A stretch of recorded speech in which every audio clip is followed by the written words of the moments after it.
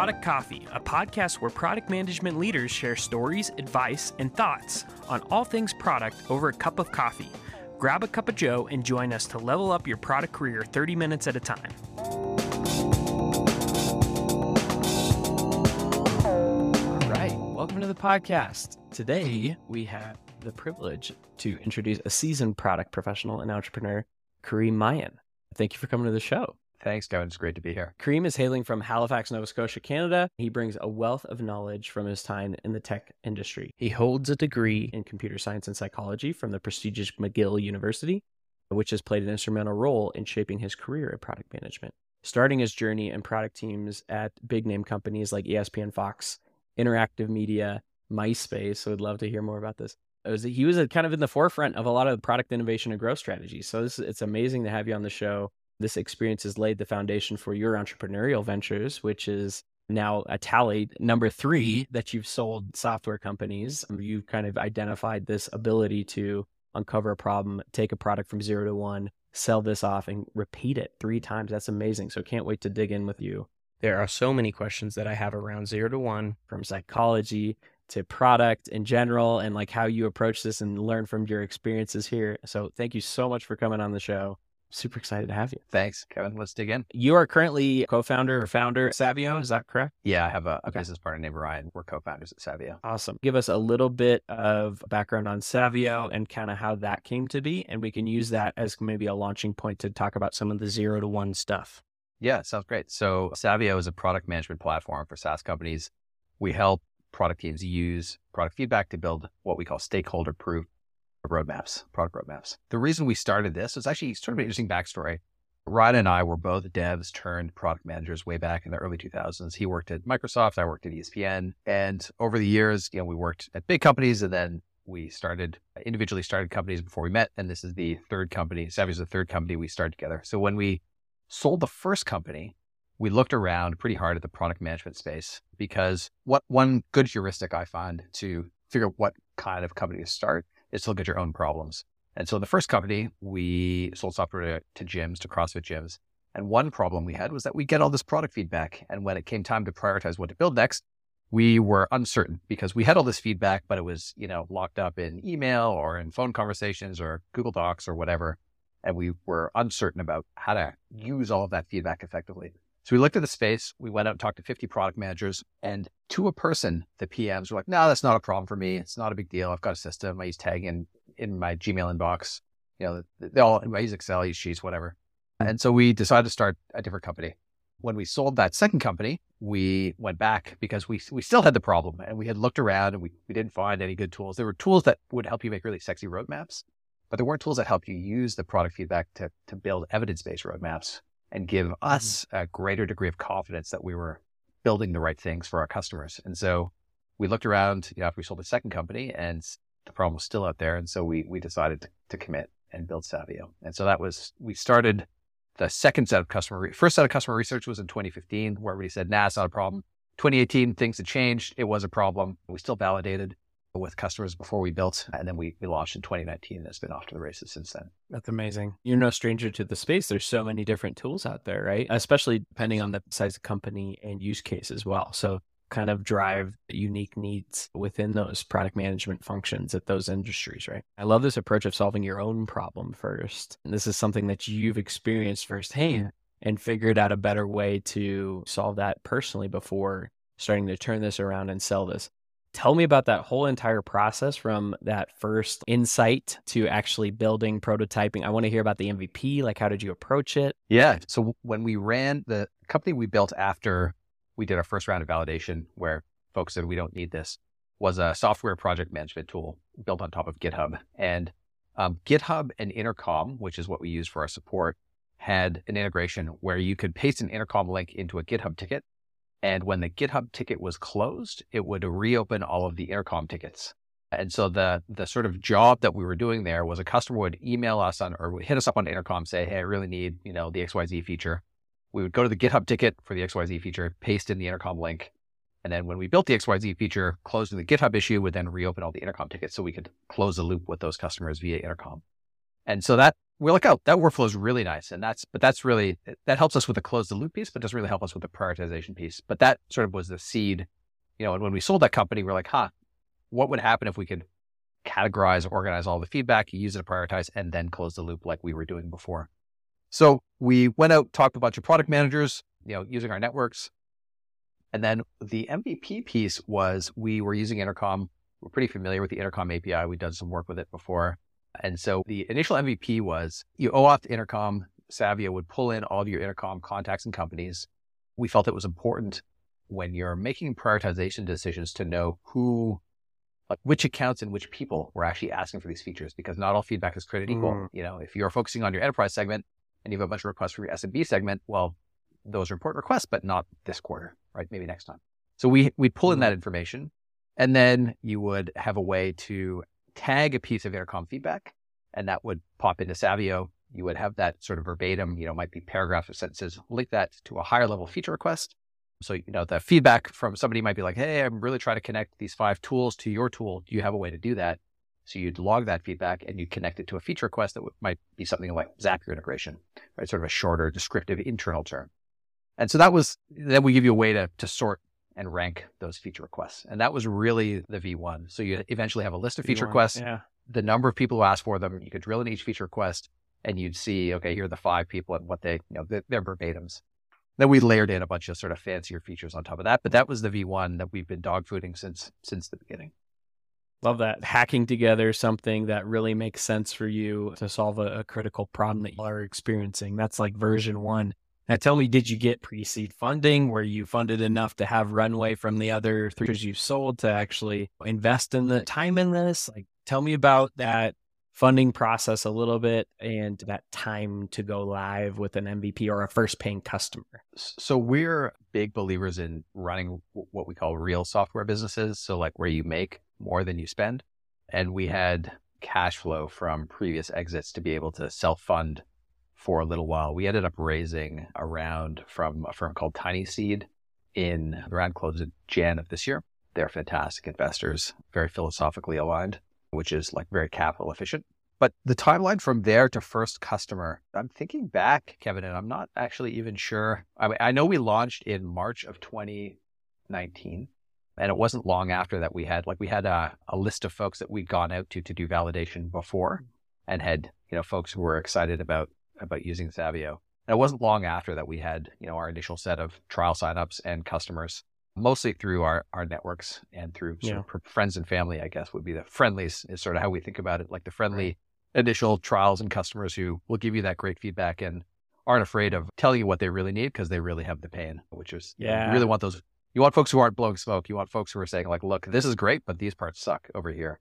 And so those early customers are gold. Well, how about the build time? You're both engineers, right? Which is amazing to assist in this. And I'm sure you're tag teaming some things from that initial concept or insight to actually shipping a usable MVP that you guys were able to dog food. Like, what did that timeline look like? Yeah, so I've done a lot of product consulting, either leading product teams or leading product and dev teams. And my rule of thumb for an MVP build is 2 to 3 devs, where somebody's wearing the product hat. And that should take at most 4 months, but ideally 2 to 3. That sort of gives you enough time to get sort of a rough cut at the solution that's going to solve, the pain point without really, spinning your tires for too long and overbuilding.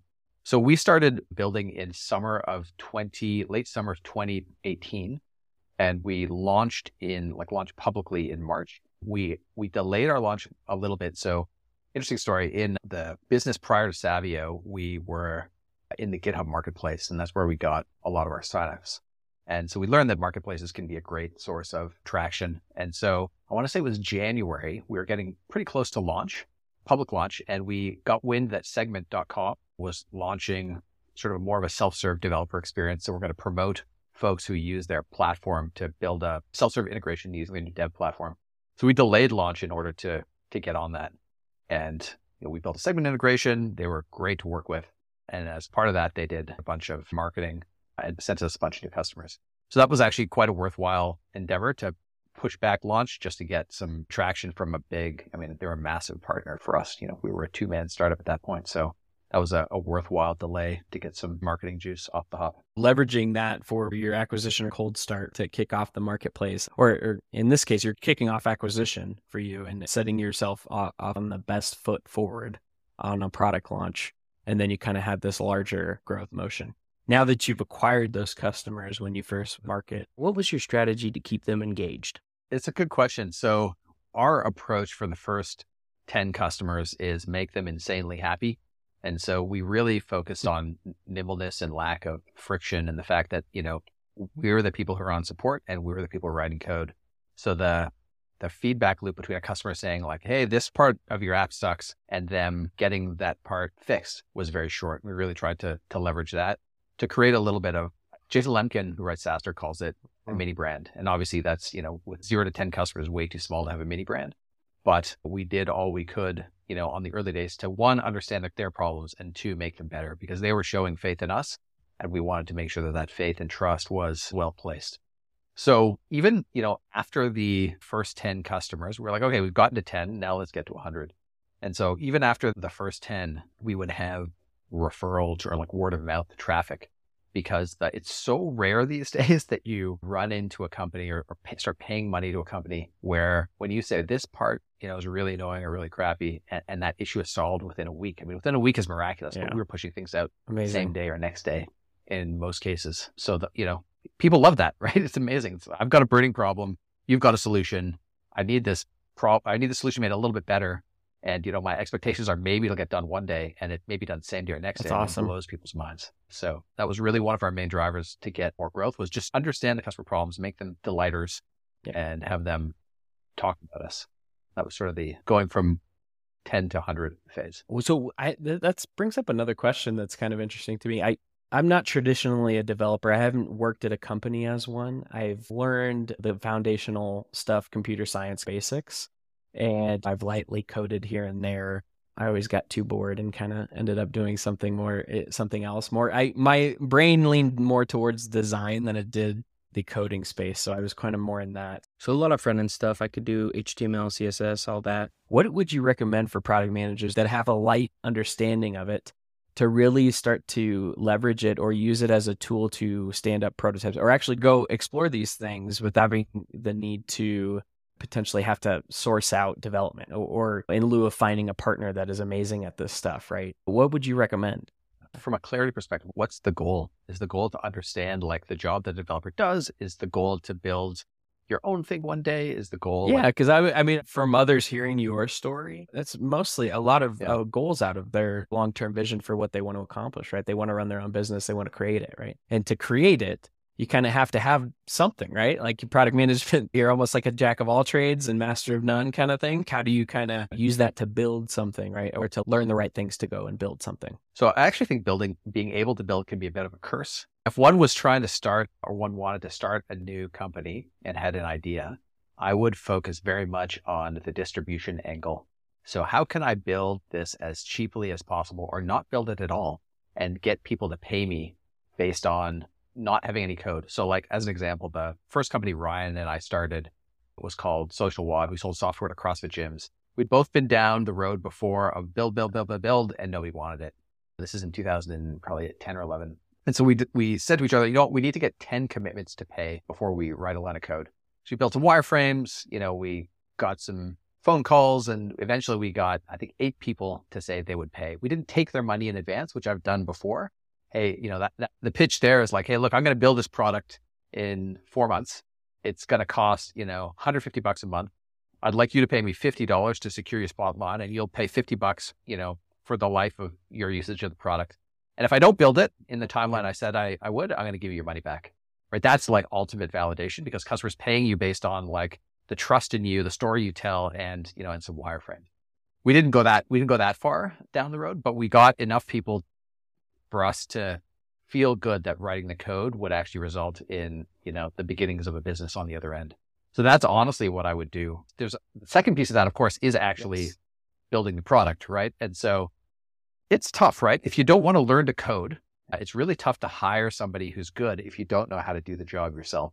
And coding is obviously very technical. So, there's a lot of ways to go wrong. The direct curiosity and not knowing where to start, right? Like there's so many options. There's a lot of no code builds, which I love what you're describing, the customer funded business model, so that you actually go in and validate and you don't invest that time up front and you know where to put your eggs in one basket. And maybe I'm talking a little bit more of after validation, as you want to actually build something to solve something that maybe a no code tool doesn't go and provide for you. Or as you start to scale no code usage, you have to start to pay for the fees and what have you, and that incrementally get more expensive. So you have to think about a new way to approach it. As a product manager or founder starting something from ground one, you want to kind of just learn it all. And what can you learn to actually go solve the problem? So not that it's engineering adverse, it is where to really get the most value out of your time. And is it in a specific language? In my experience, the languages it's not that they're all the same. There's pros and cons, but the language you want to choose is the one that your dev team or your lead dev is most comfortable in, assuming that it's going to sort of do the job to build the product, right? You're not going to be overbuilding or incurring a lot of pain. But I would rely on your technical leader to make that choice. I mean, I think the key question, if you're not technical, no code is great for validation. I think eventually it's going to be creaky at the seams. If you're looking to build a real software product, I just don't think you're going to be able to do it with no code. So the question then is, okay, well, how do you find a person who's going to help you do this? I mean, the place that I would look and the place that I've looked historically is who are the best people that I've worked with at, companies like ESPN or MySpace or wherever else. I mean, that's honestly like, you have working relationships with people, you've trusted them, you've seen them deliver, you like how they communicate, you like how they approach things. I mean, that's honestly like asking them for advice is the approach that I've taken that's been effective. Working with them, going from advice to advising to moonlighting, a few hours here and there to sort of full time. That's if they're not ready to take the plunge. That's a great thing of like asking folks that you respected and you really like, know that they know their shit, and you can go and ask them a whole bunch of questions about where to focus their time if you're trying to solve a specific problem, and then just diving in there. I love that approach. There's one other approach that I've seen to be effective, which is you find that person and they help you hire. Yeah. They vet your hires for you until your first hire, until you bring on somebody who you trust. And then that person becomes, the person who vets the subsequent hires that you work with. But in general, like I'm a big fan of finding expertise in areas that I don't know. And if I didn't know how to write code, then I would go find somebody who I trusted who did know how to write code and hitch my wagon to them to help me scale the team. Okay, so now let's progress a little bit in the timeline here. Now that you've launched the thing, you said you went to market with the segment marketplace push here. How many users did you get, paying users from that release, roughly? Honestly, I don't even remember. It didn't get us to 10, but it got us a bunch of trials, which we learned from, and it got us a handful, enough to sort of, feel good about that. Plus our networks got us, the 20 or 30 folks we validated with prior got us enough to start moving forward based on, like, our whole philosophy was at the beginning stages, we have a vision for where we want this thing to go, but customer feedback's really going to help us take this product in the right direction. It's going to help us prioritize. So it got us enough of that feedback to start moving forward. I think that's one critical takeaway too, is that we build this up, especially product managers growing in their career, where they're attempting to solve the problem that is scalable and not the thing that's right in front of their face, right? I feel like sometimes you over-engineer, over-product, over-design these things that it's all for this future vision of where we want it. It's the Apple VR headset that we're all trying to build. But in reality, it's like, oh man, they just want to connect with somebody. Like, how do we make that happen, right? And to know that you could, I think that's a good rule of thumb, is like, just start somewhere. Threshold of paying users that can give you validation to make a better decision round two.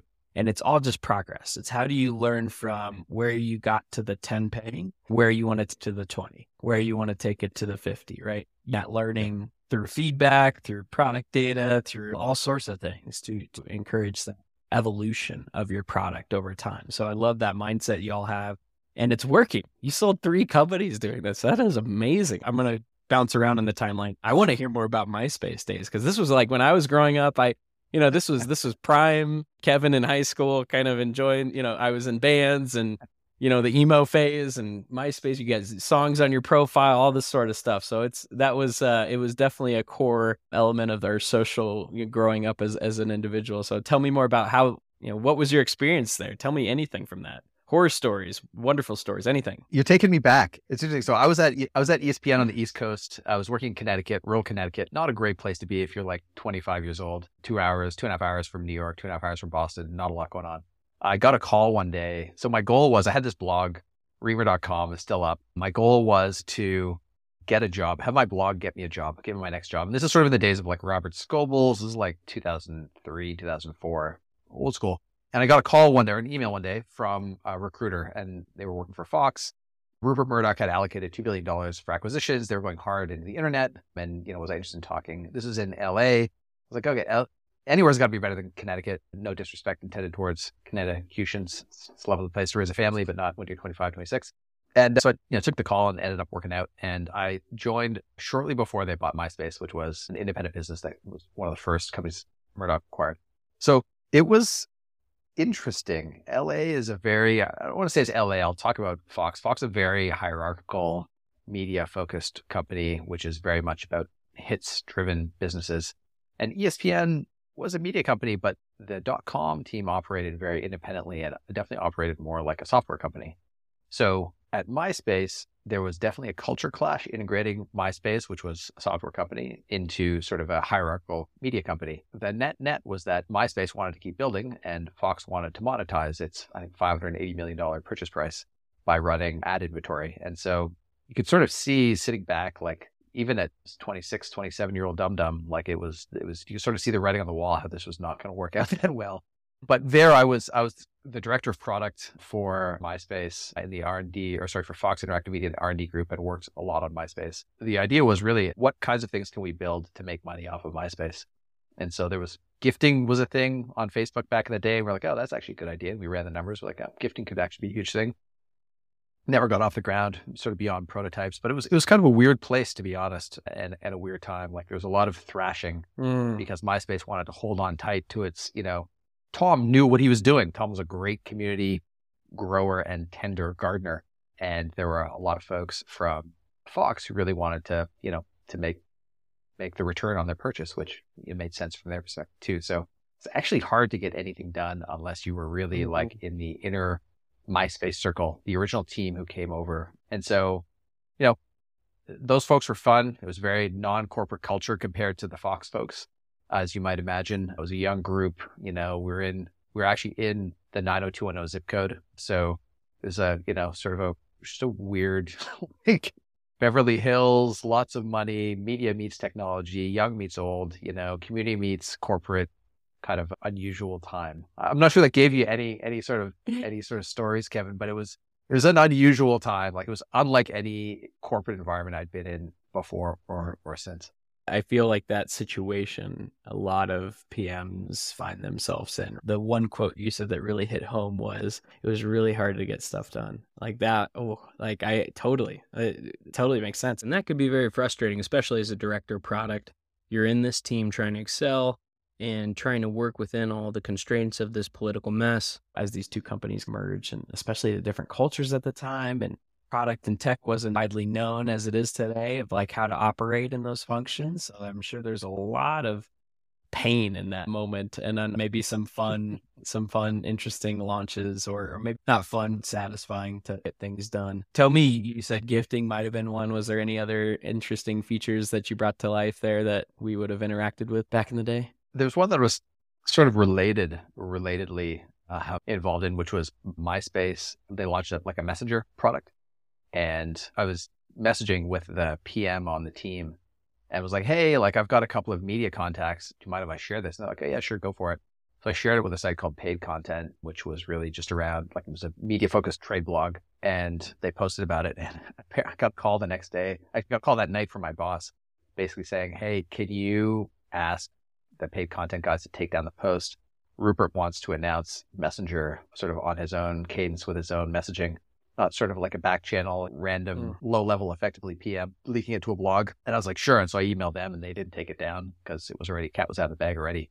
But I think in retrospect, having a couple of reading between the lines and having some conversations over the next few days with my boss, I came this close to losing my job because of that leak. But the real issue was on the MySpace side, was the PM who worked on the product saying, hey, that's fine, go for it. I was the messenger, and I would have been shot if I'd been fired, and luckily I wasn't. But yeah, those are sort of the two like memorable. Love I it. mean, so, but I mean, Yeah. honestly, part of my job, Kevin, was to do product UDIL for M&A.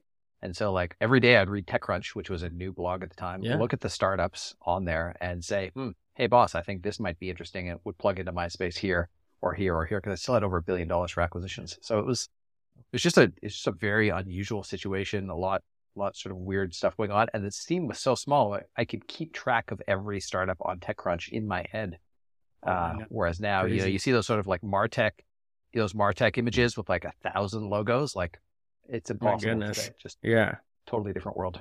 Well, that might lead us into our next point here. I would love to pick your brain on product positioning. So in this sea of, let's say, this solopreneur, all product people end up turning into entrepreneurs, and it makes it so easy with all these low code tools that this is my theory, that the world is going to explode with startups, right? And it is you're kind of seeing that, like what you just mentioned.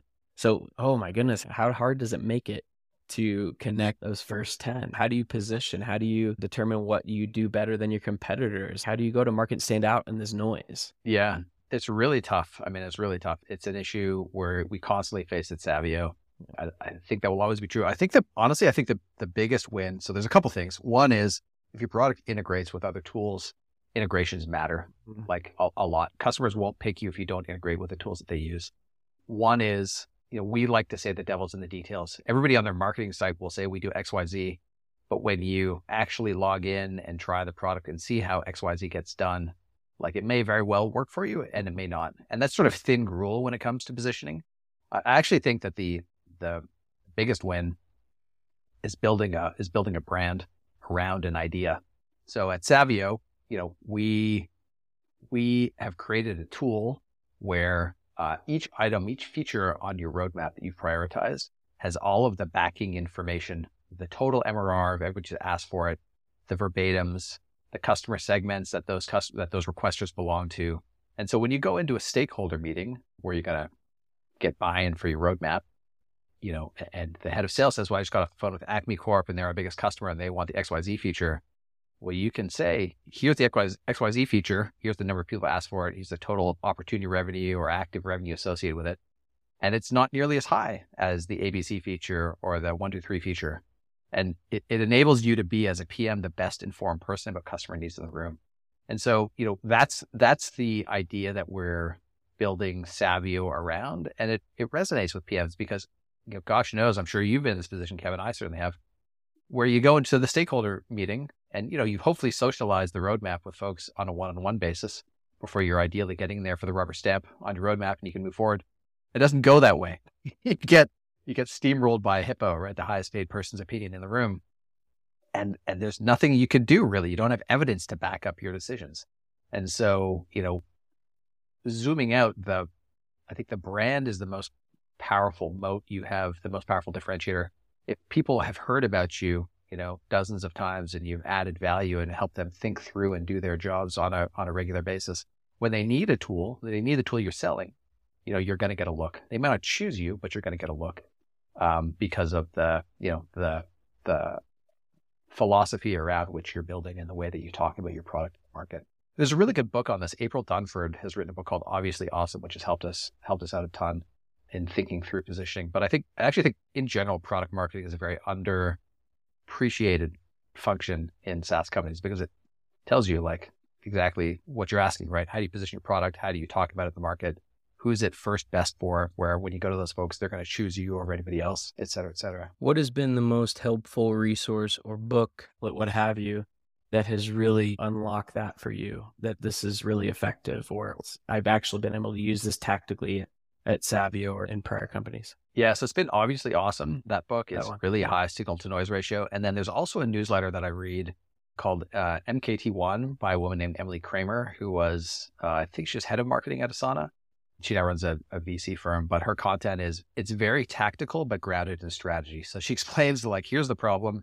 Here's sort of, theoretically how to think about it. And then here's like all the way down to a spreadsheet to, here's the process. And then here's a spreadsheet to manage the process that I'm talking about. And so we've used a lot of her stuff as well. There's also a guy named Pedro Cortez. Her site is cortez.design. He helps B2B SaaS companies with positioning.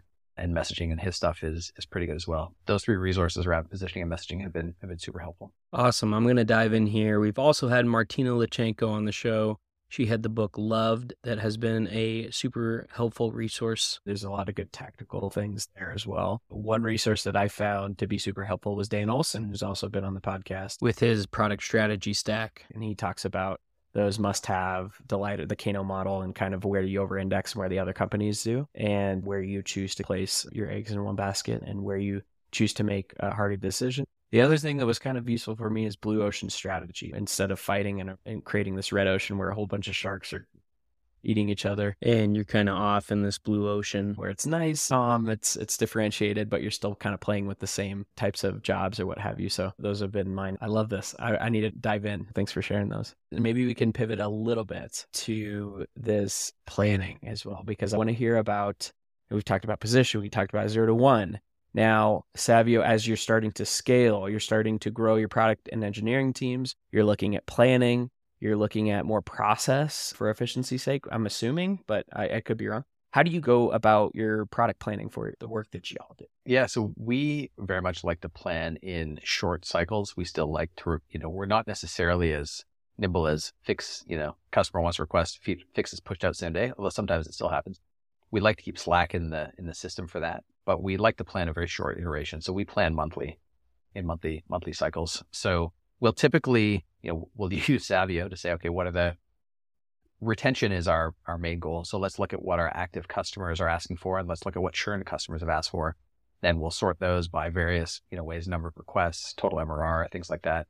And we'll pick a couple of big rocks for them and put that on the monthly plan. Mm-hmm. And then we'll pick a handful of small rocks that might be sort of related, like, hey, if we're in this part of the system, it'll also be easy to knock out these other smaller things. Or, hey, like these are really high leverage customer requests, important customers, a lot of value, but really easy to build. So we'll pick some sort of handful of big rocks, handful of small rocks, and then, then we'll be off to the races. Our planning process is still quite simple. Why did y'all pick the monthly cadence versus the quarterly? Was there purpose behind that? Mostly so we can remain nimble, so we can switch on a dime, like what we think will be the priority. I mean, even at much bigger companies, I found this to be true. What we think will be the priority 3 months from now, things change so fast. I mean, I'm hesitant to mention AI because I feel like it's everywhere, but it's a great example, right? Yeah, like, it is. It's great. 6 months ago, 9 months ago, you'd have your year plan and all of a sudden it gets tossed on its head. So we like to keep slack in the system and be able to move quickly to serve our customers' needs. And that's why we keep the short planning cycle. Yeah. It also, Kevin, as sort of a side benefit, it helps keep us focused. Like I find that short time horizons and it forces us to keep scope tight. It forces us to keep, a short time horizon so we can focus on this thing. We're only focusing on it for 20 business days. Plus any, related weekends we work on it. So it really, a 3 month, 4 month, 6 month slog can sometimes start to feel like a slog or a death march. And it's nice to not have work feel that way. Get excited to come in on Monday morning and plug in and be like, great, I know I'm going to make a dent in this thing that's going to ship at the end of the month. I love that mindset. We do similar big rocks and pebbles and sand and what have you. Well, our horizons have been around a quarterly cycle. We leverage OKRs to manage the direction, and the big rocks are kind of malleable. I do like that finite time frame. It keeps it more focused and less ambiguous. It's more intentional. I know Basecamp does the 6-week cycles thing. Very fascinated with the rework as of late, but I love to hear what's working and what's not at these given times. One question that makes me think of is, with AI and with so many other innovations in the space, like there's so many different ideas. There's a million ideas we could have to go explore. And how do y'all manage that idea intake so that it is eligible for one of those big rocks within your planning cycle? We typically will experiment. So we'll have a small rock that'll be, okay, let's do some prompt engineering for a couple of days and let's see what we can do based on this list of 5 places that AI might have a positive impact for our customers. Let's see if we can test them quickly via prompt engineering or sort of, other AI appropriate tactics. And if we get some signal on any of them, we will refine the idea and then either bump it up in size. We'll bump it up in size if we think it'll be valuable and we feel like it's doable. Can you give me an example of one of those small pebbles that had got signal? Walk me through that. Totally. So one of the pain points for our customers is somebody needs to log feedback into Savio. So it's your customer facing team. So like your support team, your sales team, your success team will get the communication from a customer, and the customer says, I really want to connect these tools to your app. And a human will have to say, oh, this is product feedback. This should be logged in Savio. It should be linked to a Zapier integration feature request. So let me take those steps to do it. So we're like, well, that's like what we think about as eating your broccoli. You've got to eat your broccoli so that at the end you can have your list of feature requests with all of the related product feedback. Well, what if AI could do that? What if can AI recognize, an intercom message or look at an intercom message and say, oh, this actually has product feedback in it. And, oh, hey, this actually is about, an integration, maybe a Zapier integration. So, we sat down with our own intercom install. We exported all of the, the last, 200, 300 messages. We knew what we had categorized it as. So we knew what the right answer was, assuming that we're right. And then we, iterated on prompts to try and figure out, okay, well, how good can we get, GPT 3.5 when looking at it, and does it pick what we picked? So that's an example of one of the first things we did. And, we're sort of going from there in terms of, can we now make it production grade?